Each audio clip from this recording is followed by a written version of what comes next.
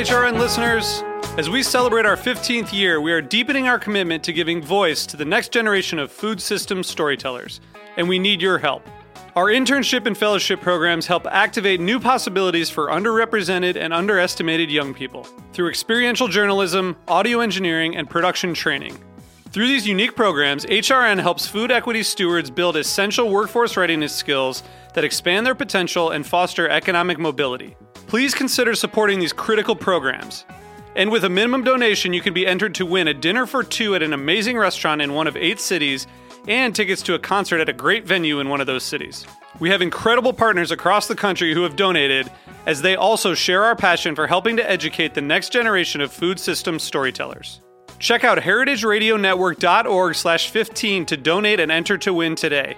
That's heritageradionetwork.org/15 to donate and enter to win today. And make sure you donate before March 31st. Thank you.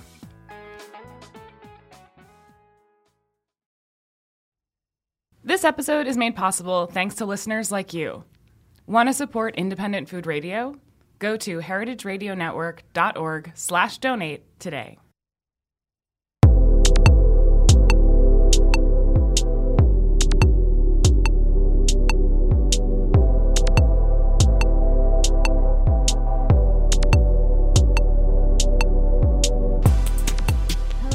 Japan Eats. I'm your host Akiko Tema, a food writer and the director of the New York Japanese Culinary Academy, which promotes a deep understanding of Japanese cuisine in America.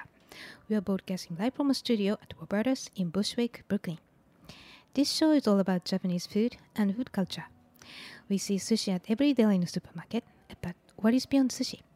We hear dashi ramen izakaya, but what exactly are they? Japanese food is still a mystery for many people, and I will try to demystify it in this program with my co-guests. And my guest today is Austin Power, who has been in the sake industry for the last 15 years as a sake sommelier and a kikizakeshi. And Austin currently works at Tokyo Record Bar in Greenwich Village and Nish Nish and the Special Club, both in Soho, all very popular spots in New York. And he also has a 10-year experience as a sake sommelier at Sake Bar Satsuko in East Village. And he's also a talented artist and a graduate of Parsons School of Design. So today we'll discover how Austin got into sake, how he convinces people to try sake even if they don't know anything about sake, and his fun sake dining pairing dinner parties, and much, much more. But before we start, Japan Eats is available on Heritage Radio Network website as well as on iTunes, Stitcher, and Spotify as a podcast. So please go to iTunes, Stitcher, and Spotify and subscribe to Japan Eats. And please write a review. We really appreciate your feedback. Also, if you have any ideas about topics of the show or show guests, please let us know. You can email us at japaneats@heritageradionetwork.org or akikokotema.com. Now let's start our conversation with Austin Power. Hello, Austin. Hi. So this is exciting. So I know how much you know about sake. So first of all, where are you from, and what did you eat when you grew up? So originally I'm from Clinton, South Carolina, which is kind of a very small, uninteresting town in the north of South Carolina. And then for high school, I moved down to Charleston, which is a little bit more low country, kind of soulful style food. But mostly just a lot of really wonderful, fatty, beautiful Southern cuisine, like Coca-Cola green beans and fatback and mac and cheese and roast and all of that beautiful stuff that's probably bad for you but tastes so good. Yeah, so maybe you can start here with sake. Yeah. So you are a sake specialist, but also an artist. So what kind of art have you been working on? So predominantly my practice has been concerned with portraiture. I love painting people. It's been kind of always been my passion, starting from drawing kind of caricatures and cartoons and things when I was little, and then moving on to some more serious oil painting, and then landing really through like the fault of getting mono and not being able to stand up and make these giant oil paintings. I started making watercolors of all the people in my life I was too ill to spend time with. So that became the work that really got quite successful for me and helped me to investigate my personal relationships and really articulate my love for people. Right. And I went to your website. I love watercolor, even prefer to oil. And I found this statement. So this is fascinating. I am interested in showing the difficulty and discomfort in fully understanding a person.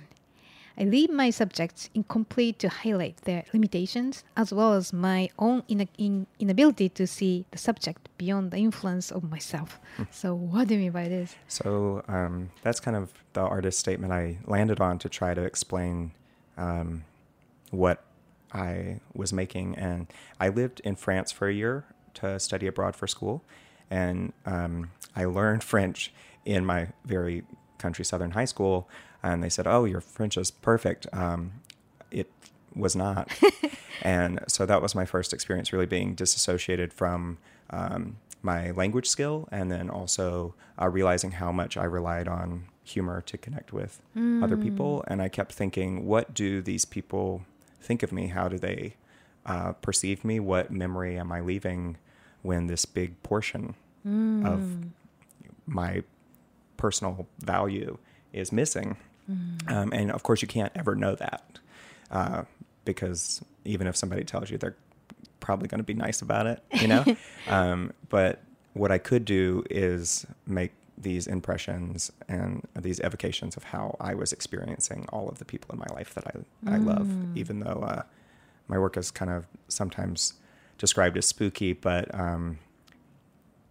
in my joke about the South is that people in the South have two emotions, happy and joyful. And then the rest of it, you kind of keep to yourself. So moving to New York and meeting people from all kinds of different places and cultures, I became so fascinated by people who could really wear their emotions. I don't hear happy and joy here so much. Yeah, but well, we do too.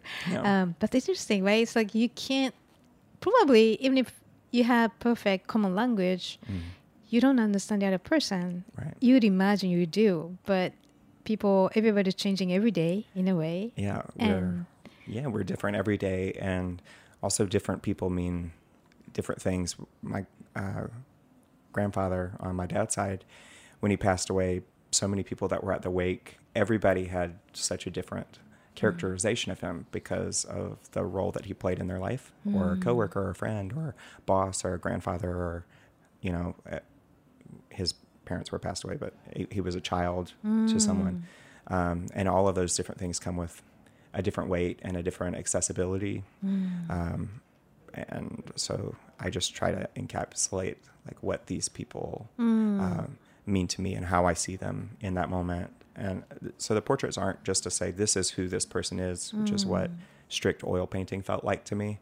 It seems to want to represent a person in their full richness, which is kind of impossible. But through repetition and repainting, these people, I can create a moment about our relationship together.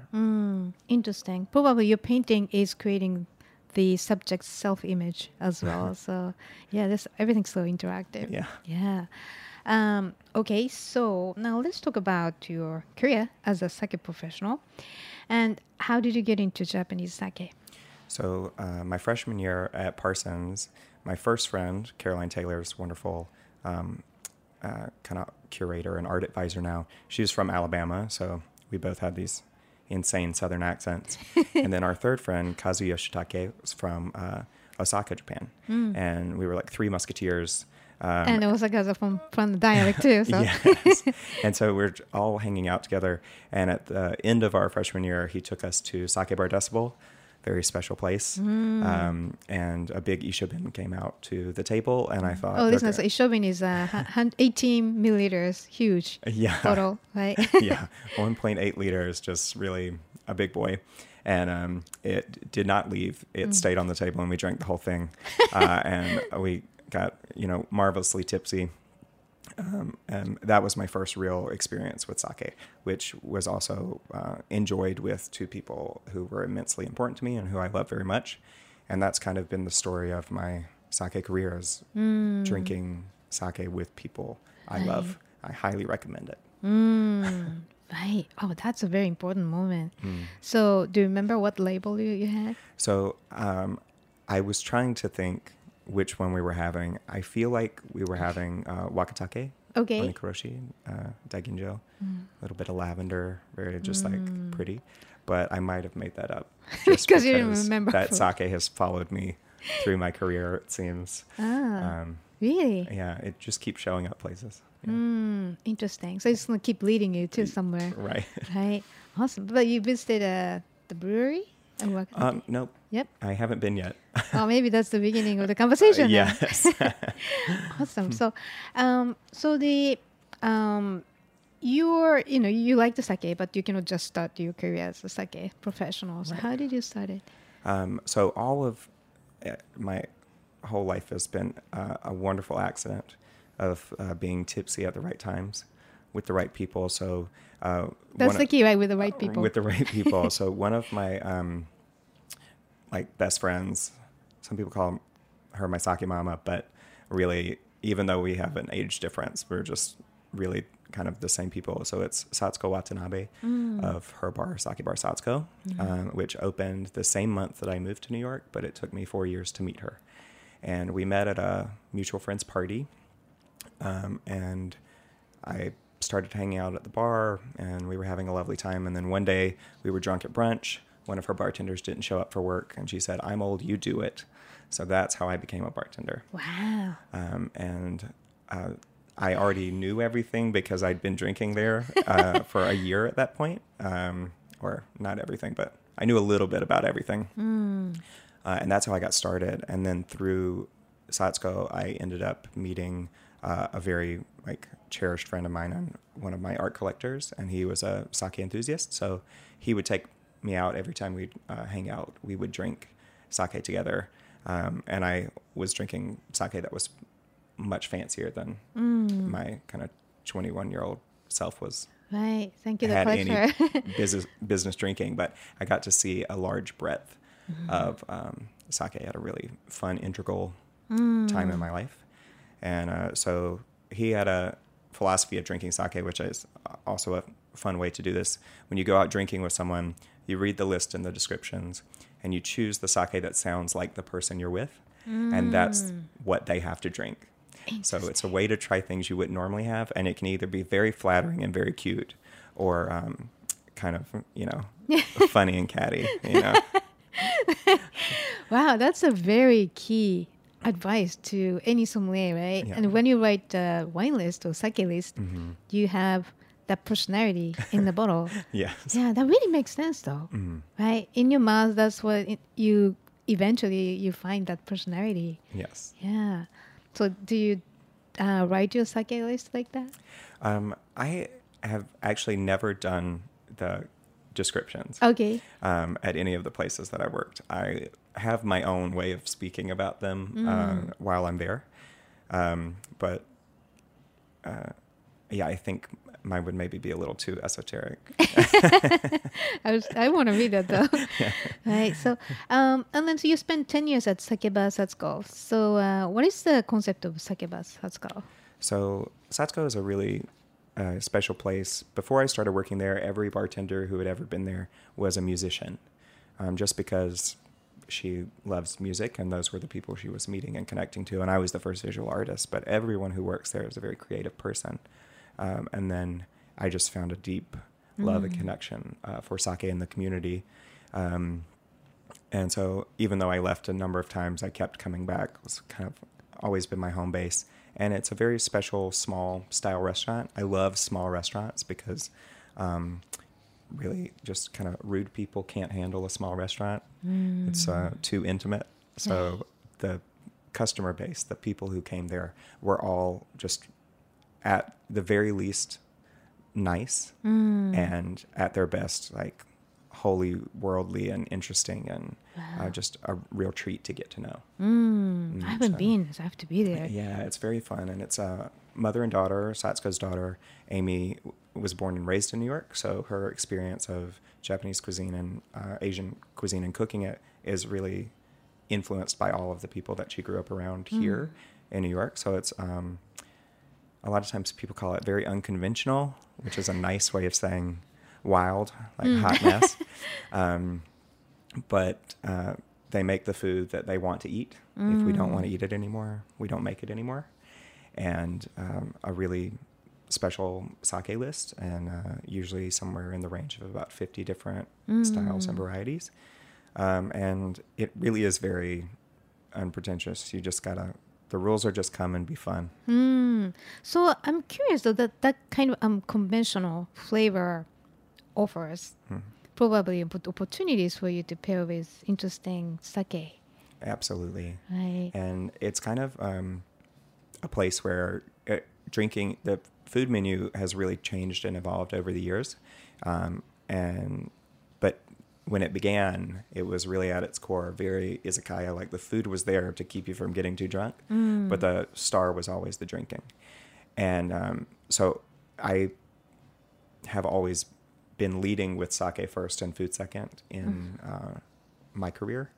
And I think that, drinking is fun and sake is delicious and you should absolutely have it. But it created a wonderful opportunity to just get people to try new things and really enjoy drinking something in the place with the people. I think you said one day you drink irresponsibly. That's your So that is 100% my philosophy for sake, is that the thing missing from sake culture in America is that people aren't drinking sake irresponsibly enough. You should 100% get wild. Right. It's a very lovely drunk. Oh, you see that all the time in Japan. Yeah. So, well, I think you should do that at least once. Yes. Okay, and so you, what did you learn from the experience at Sake Bar Satsuko? What didn't I learn? So many things. Wow. It was really, the customer base there is quite special because either people know nothing about sake or they know way too much. They're so overly engaged. So you really get to nerd out and really just follow your bliss and talk all of these super technical intricacies of the sakes, or you just get to help people get ripped up, and Satsuko is one of the... They really celebrate the sake bomb, which is very taboo.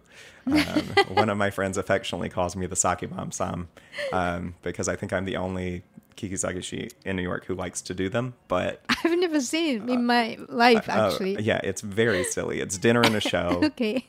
But that type of like fun kind of party atmosphere is something that I think is really special and helps people really connect and engage. And I find that people go out and seek sake on their own and they bring it to parties. And I had a lot of customers who are now like family to me because we've known each other and I've watched them grow up and go from being a 21-year-old who was ready to party to like maybe someone who needs to be in bed by 11, and so watching people really grow into themselves and change was a real blessing. Interesting. Wow. So sounds like it's a very family kind of, like almost not dining establishment, more like family. Yeah, it's a cult for sure. It's just wow. Once you get hooked, you're stuck with it. Okay, so it's listeners, Sake Bar Satsuko in East Village. Yes. All right. So now you work at Tokyo Record Bar, Nish Nish, and Special Club, all with Ariel Asi. She's fascinating, talented. Yes. Beverage professional. Yes. And so first, could you tell us this concept of Tokyo Record Bar and what sake you serve there? Yeah, so Tokyo Record Bar is a 7-course tasting meal. We have vinyl records all around. So if you come for the 7-course tasting, we have a vinyl jukebox with song selections from our collection, and each guest gets to choose one song, and our DJ makes a live curated playlist. So really the room is directing the music and the vibe, and you get to kind of have this communal dining and listening experience. Our sake list is about 18 to 20 sakes at any given time, and Ariel's twist on it is to give them each a nickname based on a tasting profile. So it's a way of kind of helping to explain aroma to guests that maybe are less familiar with sake, based on her knowledge and experience doing the same thing for champagne. Right. Well, for listeners who are not familiar with record bar in Japan, it is a Japanese culture. Yes. Like all classic, like Kisaten, Japanese cafe. It's just something very cult about having a vinyl on play in classic style. So I think you can find some good vinyl, like with jukebox store. Yes. Like a restaurant or bar in Japan, right? And Ariel's always loved music, and really music plays a strong role in each of her restaurants. Like Special Club is our newest one that just opened 3 weeks ago, but that has a live band playing, and the bands change throughout the week. But really, dining and speaking and being involved intimately with music as a star of the experience, but also not to be revered and quieted in front of, to really be interactive and to sing and to dance and Right. to just feel that joy of eating and drinking and music. I really like the concept of Tokyo Record Bar and Special Club, because it's like building a community.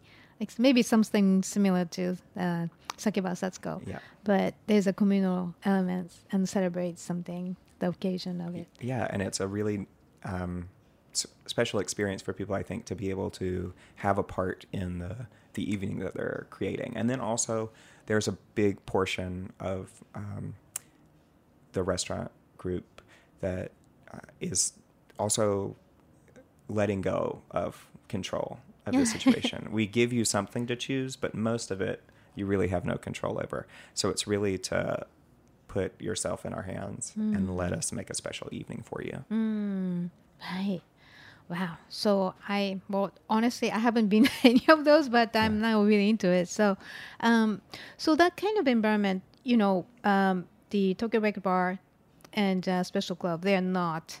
I'm going to ask you about Nishi Nishi in a second, but the two places, at least, they're not Japanese food place at all. So, how do you, what kind of sake are you offering? Thinking of different mindset from pairing with Japanese food and Western style cuisine. Yeah, so Tokyo Record Bar, the food there is Japanese inspired, but also has evolved as we've been open. We're about to hit 2 years being open, and it's really more controlled by the markets in New York. The chefs go shopping every morning at 10. It's really what they cook is what they have for the night. So everything's super fresh and really local, but I think that's also kind of a very strong presence and concept in Japanese cooking as well. Right. Fresh ingredients and letting the ingredients drive your food and presentation. When looking at sake list in general, I try to be mindful to have something for everyone. I always think, which maybe isn't the typical approach, but I always think sake first, like as a standalone. And in terms of pairing with food, like there are certain notes there and things that sing together, but I'm more concerned personally with the palate of the individual and what's going to heighten their experience and what they're going to enjoy most and learn from most while they're drinking sake. Because I think with guests who maybe don't have a lot of sake experience, that first glass to really try to convince someone is quite key and important, and you want them to have a good memory. I also, a number of years ago, had a head injury that affected my sense of smell. So I lost my sense of smell for almost 3 years. Wow. And then it all came back, which was lovely. But through that and that disparity, I learned to focus a little bit more also on like body weight and texture. And I think that there's a disconnect when we're talking about beverages and choosing what's going to be best for someone between the weight and the texture and the aroma. Sometimes people, generally speaking, describe what they want based on aroma, but they're not thinking about all of these other beautiful factors. So you can really find something surprising and delicious if you can deduce all of those details. Right. Yeah, one thing it come to mind is the mouthfeel and how long it lasts long if it's viscous, and it's a big element. Yes. Right. It's like reminds me of Grant Katz of Chicago. He lost his, the palate and after the tongue surgery, that kind of thing. So talented people really make it as a springboard to make it better. Yeah. So, okay. And so let's talk about Nish Nish. So it's a very unique program, right? You have. Yes. And Nish Nish is also that idea of the beverage driving the meal. Each night of the week, Monday through Friday, we have a different host from the beverage community who comes. They make 4 selections for what you're going to drink. Basically, there are sommeliers. And Sommeliers, importers, winemakers, wine writers, sake sommeliers, producers, all of these wonderful things. So we really don't limit who the guests are. They just have to love drinking and do it somewhat professionally. That's not even a prerequisite. Actually, they just have to love it and be knowledgeable. But each night there's a different host. They make 4 selections on what to drink, and they give us those at least 2 weeks in advance. And then based on what they've chosen, the chefs make a 4-course dinner to pair with the beverage selections. So it really is drinking first, food second, and it's kind of a dinner party vibe. Everyone arrives at the same time. You get a little introduction. You can learn as much or as little as you want. We kind of walk around the room and we tell you in detail about what you're drinking, but if you don't care, you don't have to. You can just enjoy yourself. And if you want to know all the nitty-gritty, we will all get very, very nerdy with you as well. What's fascinating to me is this kind of wine and sake tend to be viewed as competitors, but now, sake and wine world started to be more kind of merged into each other because of, I think, a lot of sommeliers are more into learning about sake. Yes. Sometimes not. Yeah. But so then you have the same stage, right? To work with sommeliers and wines and. Yes, and certain hosts have mixed and matched. So we try to do 1 to 2 sake dinners at Nish Nish per month, but some people have mixed the 2 together to give different coursings. And I was lucky enough to get to do a sake pairing dinner there as well, which was quite fun and very special, especially for the guests who were not aware it was going to be a sake evening. Oh, okay. Oh, that's funny. Right. Okay. Well, let's talk about. Let me ask you first. I want to talk about dinner, but the special club is a music club, and that's not something like you'd expect sake, right? Yes. But you decided to put it there, so I just want to see how people react to sake in a kind of unusual, unexpected space. Well, we're number one. We, as a restaurant group, just myself and Jessica Jolie, Miss Sake USA. We both love sake so much, so it seemed remiss not to include it. Right. And also, Special Club is named after the Special Club champagnes, really beautiful vintages.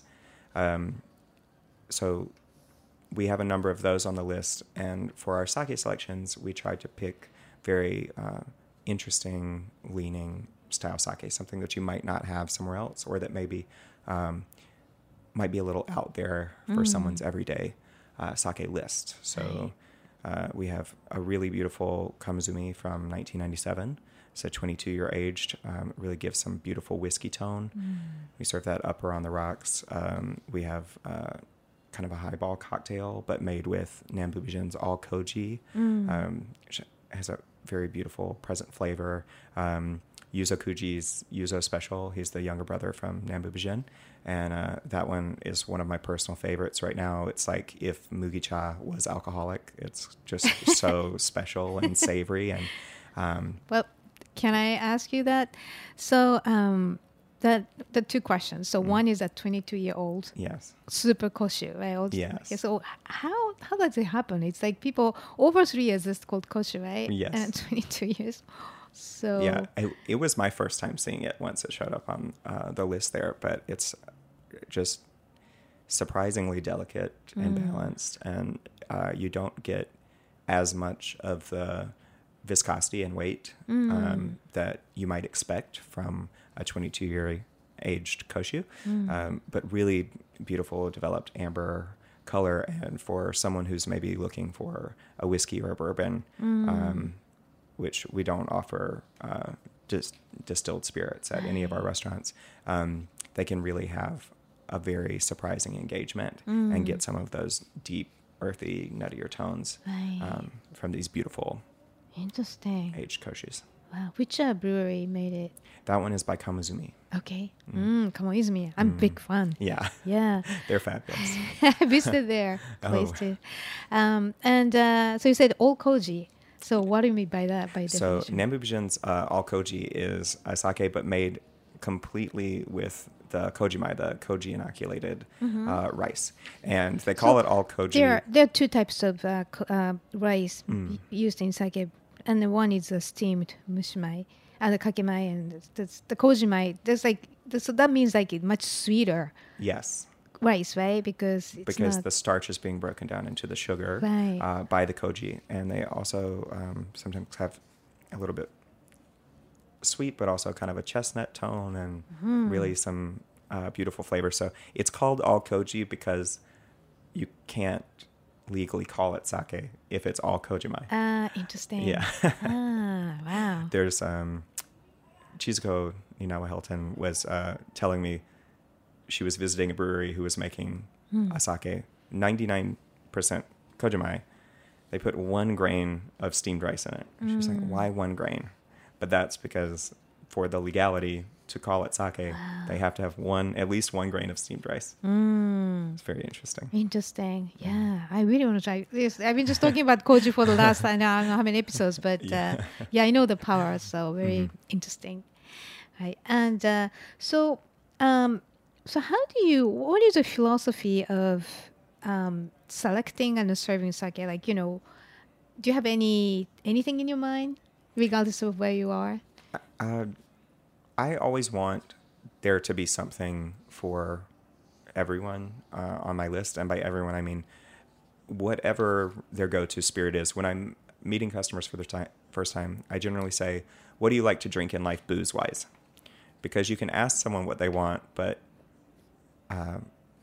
we all get confused with words. The word dry needs to just be buried. It really means nothing now. Everyone says it.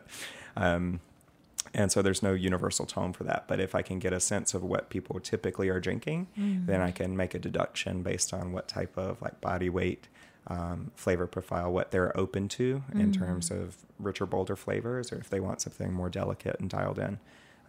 So I always approach in that way. And I think to give someone a note, especially about a sake, of what terms they can think of it in, based on beverages they might have had more frequently.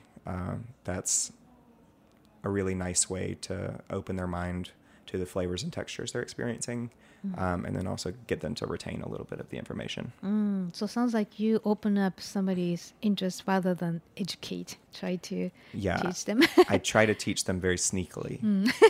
That works usually. You learn, but you don't know you're learning. Yeah. That's the best. Yes. Yeah, I wish all my teachers are like that. Okay, so now let's take a quick break here. And when we come back, we'll talk about challenges and solutions in serving and educating sake for Austin. So please stay with us.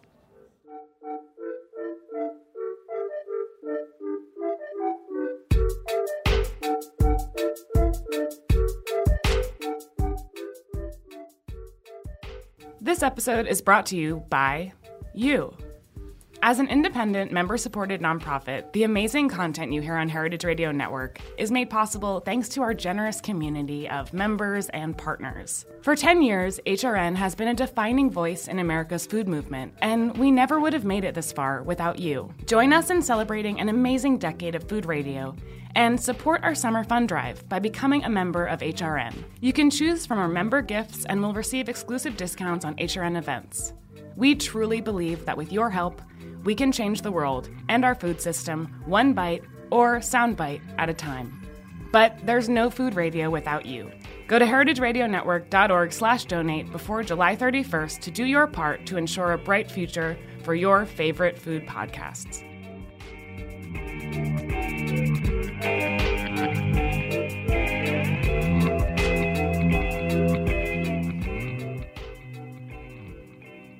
Welcome back. You're listening to Japan Eats, broadcasting live from a studio in Bushwick, Brooklyn. I'm your host, Akiko Katayama, and my guest today is Austin Power, who has been in the sake industry for the last 15 years as sake sommelier and kikizakeshi. And Austin currently works at Tokyo Record Bar in Greenwich Village, Nish Nish, and a special club both in Soho, all very popular spots in New York. So I asked you about the philosophy, but what's your biggest challenge in offering sake? For me, and this comes back a little bit to my idea that we should be drinking sake more irresponsibly, the number one thing I hear from guests, no matter their sake experiences, I really don't know that much about sake. Okay. I know a ton. You're in luck. You came to the right place, right? But I think that we spend so much time and energy educating that we've created a very unique issue where the boundary becomes in people's heads like, oh, I don't know enough about this to appreciate what I'm drinking. And so my response to that is, well, the most important thing about drinking sake is to get it in your mouth. It's just drink it, have a good time. And when we're looking at other beverages, you really don't see that issue with liquors or, wine. Sometimes maybe people feel that way, but typically speaking, you just drink. You don't have to ask the question. How much do you know about most alcohol you drink? It doesn't stop you from enjoying it. Oh, jeez. Yeah. Before I started this show, I don't think I know too much about sake. Yeah. So that's interesting. Yeah. Right. And, so usually though, if you don't know anything about anything, it's you're reluctant, right? So what the hell is this? Yeah. So how do you make that kind of push to convince them? When I'm getting people ready to drink sake maybe for the first time, the number one thing is I'm a big fan of bullying. I really will try to drive them away from another choice and bring them to somewhere in sake that I know they're going to enjoy based on what they've told me they like. I'll get them to taste something and say, if you don't like it, feel free to splash it in my face. It's fine, and just really lighten the mood and get them engaged to try something new and have a good experience. And then after that, it is a little bit about sneaking education in, explaining to them what sake is. I think a lot of people misunderstand. They think sake is distilled or that it's at a higher alcohol point than it actually sits at. And so I try to dispel those things for them. Right. Well, I don't know what's the proportion of people who don't know much about sake, but do you think it's like the majority, even in New York City? I think that people have had an experience with sake. We have like two problems that I run into. My favorite customer is the person who says, I don't really like sake. So I say, when was the last time you had it? Was it free? Were you in a mall? Was like, who hurt you? Like, why do you have this bad feeling about sake? What did it do to you? And so maybe they just had something that was confusing or was pleasing or just it wasn't connected to their palate and what they enjoy. And to show them that there's such a vast array of flavors and profiles and experiences you can have in sake. And usually people loosen up a little bit by that one. Just forget about the horror stories. Right. Yeah. And I think that's one thing as professionals that we really need to lean into is create trust with our consumer base so that they will have faith in you and believe in you to take them somewhere that they maybe weren't sure they were ready to go. So as a sake professional, how do you think you can reshape the way people think about the sake or the lack thereof. Right.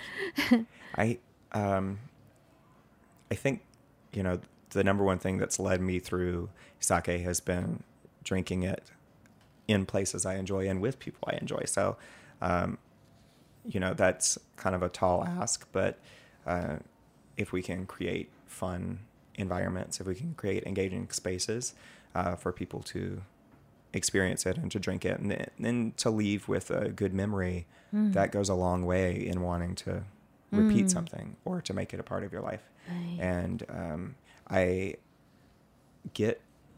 I've noticed a trend with customers that don't know about sake, but they want to learn because they're going to be traveling to Japan for the first time. So I think tourism is a really powerful tool as well, because they want to get something under their belt or to have a little bit more understanding before they embark on that adventure. And then once they can go and see, I would highly recommend that people visit, just a brewery, go see how sake is made, because it's really such a beautiful, intense process. And once you kind of see the moving parts, you really understand the labor of love that it is, and can kind of understand also what it is that you're tasting, what is making this thing. And, if you're in New York, go to Brooklyn Kura, go to Industry City, and you can see their koji room through the glass, and you can see the tanks and have that experience. But if you are traveling to Japan,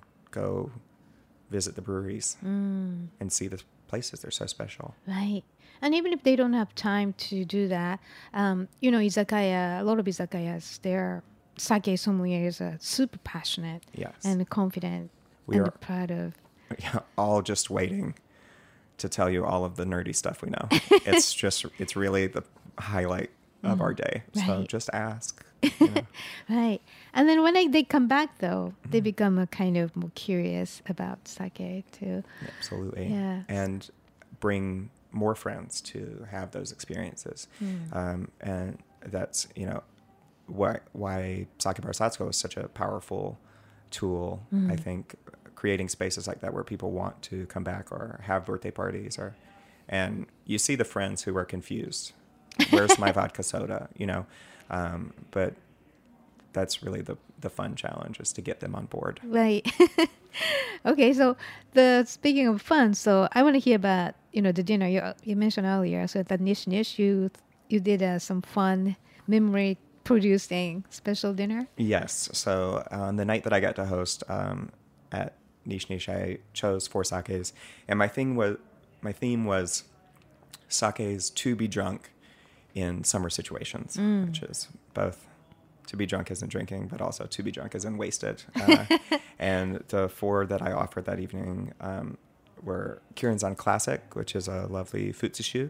It's one of the first futsushu kamen sake to come onto the market here in New York. Can you explain quickly what's futsushu versus... Right, so we are normally thinking about the premium grades of sake, so Hanjozo, Jinmai, Jinmai Ginjo, Ginjo, Daiginjo, Jinmai Daiginjo. Futsushu is sake that does not meet those milling ratio, those specifications. So sometimes called table sake, but essentially it just lives outside of the premium zone. But Kirinzan Classic is gorgeous. It's so light. It's the perfect sake to be drunk at the beach. I heard sometimes, even if it's a seishu, like the premium class, some brewers prefer it to be called as futsushu. I don't know what, to be enjoyed more casually or something like that, right? I think maybe so, yeah. Yeah. So, okay, so that's Kirinzan futsushu. Yes. So Kirinzan futsushu to get started, the classic. The second that I served, I just lost all of my words. I think you told me the Kozaimon. Yes. Junmai. Yeah, Kozaimon Junmai 65. Right. Really gorgeous Junmai, a little bit of weight, nice bit of citrus. That one for me is like a martini with a twist. It's very classic. It's got a nice strong bite to it. But it has a very distinct profile, but it's perfect for someone who really likes those more direct flavors. And that one was sake to be drunk on a boat. because it gives you all of those fancy, rich martini feelings, but you won't get so tipsy that you fall overboard. And then the third I served was Yuzukuji's Yuzu Special that we spoke about earlier, because it's just so lovely and really directly, it feels like it was made for me to drink. It's so savory, which we don't often think about savory beverages, but it's beautiful. And I served that alongside some Southern barbecue, which is calling back to what I grew up eating, and to also give people sake against some cuisine that they wouldn't normally be drinking it with. And then we ended with Kikusui's Funaguchi, the gold can, which is like a wonderful boozy flower bomb, and comes in a little 1-cup style. So that was sake to be drunk anywhere you shouldn't be. So nice to sneak it in your bag or Right. drink Can it on you the train. explain about the culture of 1 cup? Yeah. I don't know a lot about the culture of 1 cup. I just, I heard from one of my friends the first time I saw one. And it was like, oh, that's for grandpas. Like that's what they drink on the porch. Or like in Japan, it's so open to drink sake in open space. So I remember like old man, little, long distance train to have a sake cup somewhere out of pocket and drinking and sipping like, oh my God, that. But now I think there's a huge market of cup sake. It's a premium cup sake as well. Oh yes, and there's really a lot of cup sake, which is a lovely way to travel or take it with you or picnic or. I had this Kikusu'i Funaguchi Namagenshu, and it was so good. Oh, it's fabulous. Yeah. So that sounds like a very memorable dinner. It was great. People had a really lovely time. I had one table who said to me, "What do we do if we don't like sake?" And I said, "Oh, well, you're free to get over it." And they said, "Can you say that?" I was like, "I don't know," but I did. I'll go check. But they really gave it a try, and by the end, they had a really lovely time and said, in no way is this what I thought I was doing this evening, but it really made for a special experience for them. Well, I remember. I would just say, just get over it. Yeah. I'm so glad. It sounds like a very successful dinner. So, okay. And so is there anything in common between creating an art and educating about sake, or anything about sake and art? So, because I've been working with watercolor for so long and really like looking into hand-making paper, and there's a lot of tradition associated with labeling sake, which is going to be calligraphy and handmade paper and all of these labels. And water is so important to making sake. So it's a life goal of mine to find a way to get all of these people in these industries where water is so integral, and to get them to investigate each other and really see the connection there, because the labors are very similar or interconnected. And I think that's just a very easy target group to get these artists obsessed with sake and the passion and the craft behind it as well. Well, you having said that, do you have any suggestions for sake producers who wants to come to the American market or anywhere overseas? Because that's crucial for them. I don't. Maybe. It's such a hard thing to think about all of the moving parts and how people associate. I know that there's, generally speaking, in wine shops as well, labeling is so important to have something unique and eye-catching. But I was contracted to try to help make a wine label one time, and it's an incredibly difficult journey to make something that really serves all of the purpose you're asking it to make. So I just am in awe, and I say thank you to anyone who's taken on that job and really made these bottlings possible. But I think it's just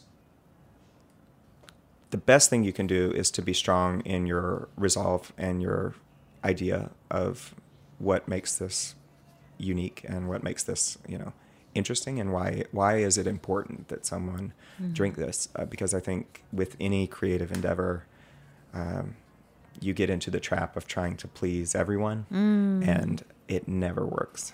Right. And especially sake, well, anything in going to mouth is very personal. So Right. it's up to the memories you have. Yes. And I think, what's great about how kind of the sake community and the industry is changing in New York is that we're having more and more opportunity. We're seeing more unique things being imported.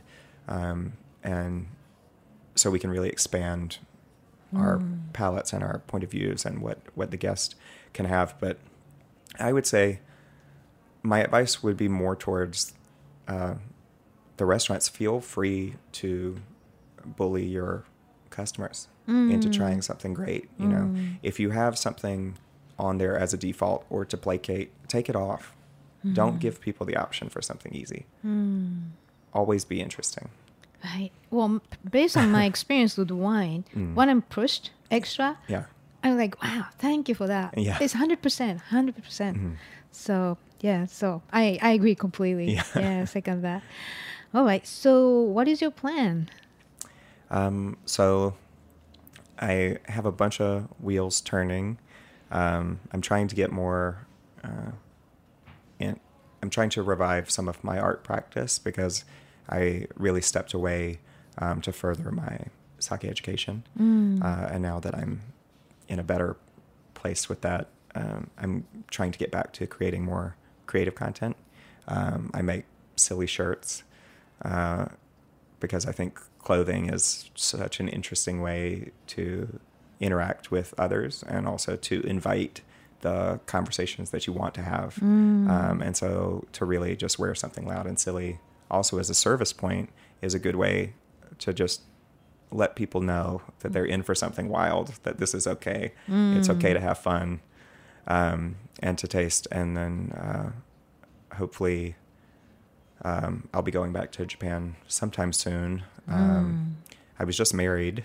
Oh, congratulations. And so my husband's from Kyoto originally. Oh, wow. And so hopefully we'll get to go together and really experience. He's taken his sake advisor and kind of bullying him into getting further into the sake community. And so hopefully we can go experience.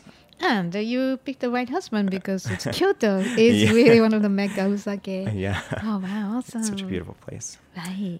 So I'm just looking forward to learning more and meeting more people and making more silly things. Yeah, well, it sounds like your keyword in your whole life is a conversation with people and culture. Yeah. So I love that. Thank you. So where can we find your updates online? So on Instagram, I am with a power because everything Austin Power was taken. But in this past year, I was lucky enough to finally get my website. So austinpower.com is where you can find me. Beautiful artwork too. Thank you. And and otherwise, Tokyo Record Bar, Tuesdays and Wednesdays.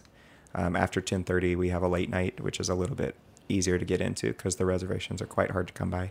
But you can come in and have a drink with me and talk sake. Right. Yeah. Drink with you responsibly. Yes, drink with me irresponsibly. Yeah. Okay, so thank you for joining us today, Austin. Thank you so much for having me. Yeah, so please, Miko, keep me posted. I And will. maybe I can do like when you come back from Japan, you can join me again and talk about the experience. Absolutely. All right, so listeners, if you have any questions or comments about the show or suggestions for show topics or guests, please contact us at japaneats@heritageradionetwork.org or akikotema.com. Japan Needs is live at 3 p.m. on Mondays and always available at heritageradionetwork.org, iTunes, Stitcher, and Spotify as a podcast. Engineer is Amanda, and thank you for listening. I'll see you next week.